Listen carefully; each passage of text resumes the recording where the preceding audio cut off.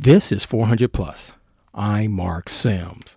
My guest is David Stovall, Ph.D.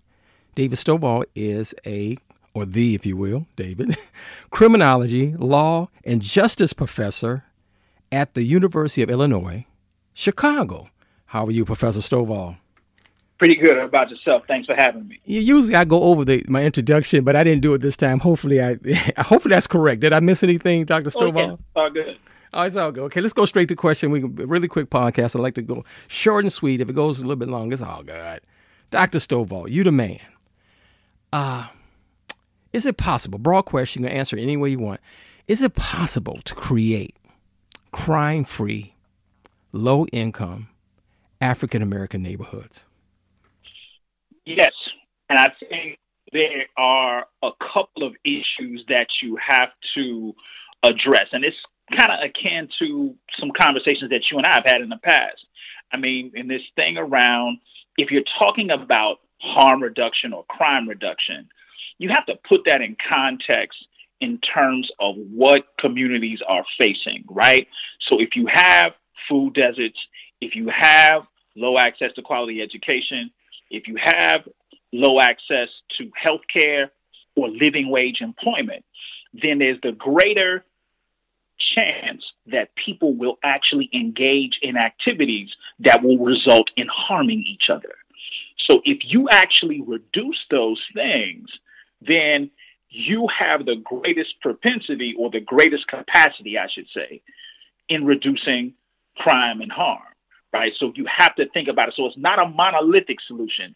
You got to put all those factors that communities are facing and now think about viable ways to address those spaces holistically, right? Because it's this thing around cities prioritize spaces where people have tracks people to the city. And they try to marginalize and isolate the places that don't, right? And we see that deeply in Chicago because of its long-term hyper-segregation. So you can actually do it, but there has to be a priority for those neighborhoods that have been historically marginalized. Because, I mean, the thing is, I think here locally and nationally, we actually know what works. It's just always that potential willingness to engage it. Excellent. But the thing, okay, this is 400 plus. What I gripe about is how we Negroes, I think we're called African Americans now, how we treat each other. We know because of the legacy of slavery, we were slaves and segregation and all that kind of stuff. And that has taught us to distrust each other. I know we need, money, resources from the government or somewhere else, philanthropy. But how do we, African Americans, how do we begin to build the trust and to begin to build the cultural capital that other people have because they know who they are? They're Mexicans, they're Jewish, they're Italian. How do we build that cultural capital for the next 2 or 3 generations where we can end some of these issues that we have amongst each other? Well, it's exactly to your point, right? Where do we have spaces? We need to create spaces where we are developing knowledge of self, right? So that when we talk about positive identities, what people do when their identities of themselves are positive, now we have to think about where the places that we actually are engaging a knowledge of ourselves. Where do we get that space? Is it in school spaces? Is it in community spaces? Is it through programs in the arts?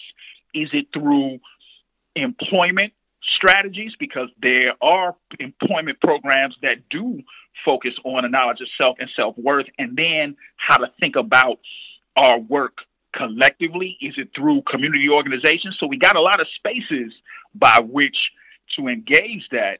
But this idea, again, to your point around reducing harm, goes back to a knowledge of oneself. If I don't see the potential enemy in someone who looks like me, then I'm much less likely to engage in any process or actions that harm them. And Dr. Stovall, you are the professor. What it means to be black, it means different things to different people. And as we become, I know it's kind of hard to say in this modern era with all the, Trumpism and stuff, but we still arguing about who's black and how to be black, and you're not black like me. And how do we get past that? Because there's so many different ways to be black, to be African American. And some people's like, well, you're not like me, so we're not on the same, we don't have the same values. We don't see the world differently. How do we get past that, or do we have to get past that to move forward as a people? Yeah, and I really appreciate that question, because we don't necessarily have to get past that as much as we can use that as a starting point.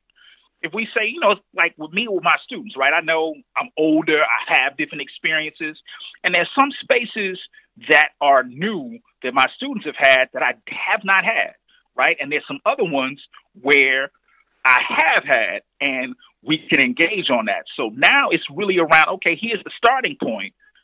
Where are the spaces where our experiences converge, meaning where do they meet?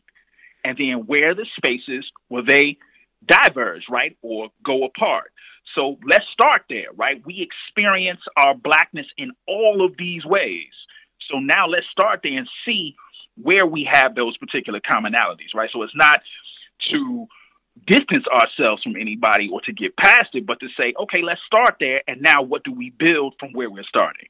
Yeah, because let's say that most people live in the suburbs. A lot of African Americans, I don't know the percentage right now. They were born and raised in a suburb.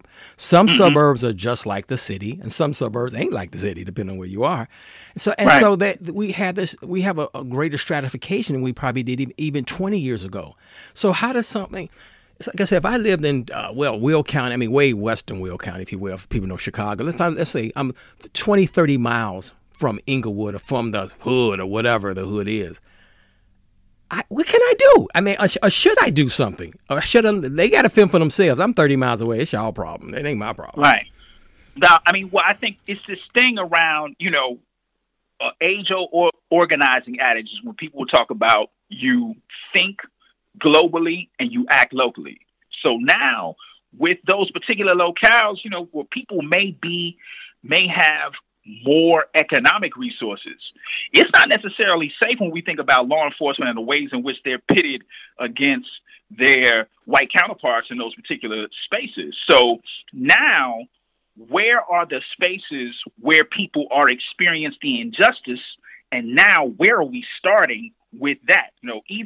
Even despite, that's always been a rub about the suburbs, right? People think you can isolate because the area might be a little more quiet, but trust, when the gloves are off, you are in a space where you're deeply isolated and can be harmed in very different ways. So I think it's really important for folks to take into account where they are locally and then have some real assessment around what's happening there to address those issues and concerns. And then the other part about it, and I like how you framed it, we got, even if we are in those burbs, we still got hella family in the city, right? So this thing around understanding that no matter where we are geographically and spatially, we're still not separated from those instances that occur on the block in the city, because most of those folks are still our family members. No, I agree totally. In some of the suburbs, I don't know all cities. I've been to Georgia. I've been to a lot of places over the years. But some of the suburbs that were the suburbs 30 years ago, some of the places are like the city. They don't have the density. They don't have the crime. But it's still, you're in the suburb, like, damn, this is like the hood in Chicago. Damn. And so the thing about what I'm trying to say, though, is that, let me close out this conversation. Let's pick a Roseland. Let's just pick Roseland, not to pick on Roseland, because parts of Roseland are very beautiful. And other parts are kind of, wow, ooh, you need to see parts of Roseland. If you were the czar of Roseland, or if you had, how would you start to improve a town? Roseland is like a town. The town or a ward or a part of a city like the Roseland neighborhood here in Chicago. How would you begin to improve that? Yeah, I would say I would start with the spaces that are the most marginalized, right? So the spaces that don't have the best upkeep, the spaces that don't have the best access. And then I would actually talk to folks in those spaces and say, what do you need to improve the space and work to maintain it long term? So I wouldn't start with the spaces that are doing well and try to. I would start with the spaces that may not be doing so well and working to improve that. So now, when they were paying attention, the state. Now, we had an audio issue. Now, you were saying you start by asking the residents of those rougher parts of town or the neighborhood, what do you need? Yep. Yes. So, I mean, when you ask folks, what do they need? Because this is another thing. People who are in serious situations often know what's needed. In our strategies to address those things, now, instead of looking from above or away, we start with what folks recognize are issues and what people see as viable solutions, right? That's a different approach than kind of looking from the outside to address those concerns. Dr. Stovall, this podcast is over. You're always brilliant. People should look for Dr. Stovall's videos and books and everything. You're great. Thanks for being on this podcast. Oh, thanks so much. Truly appreciate it.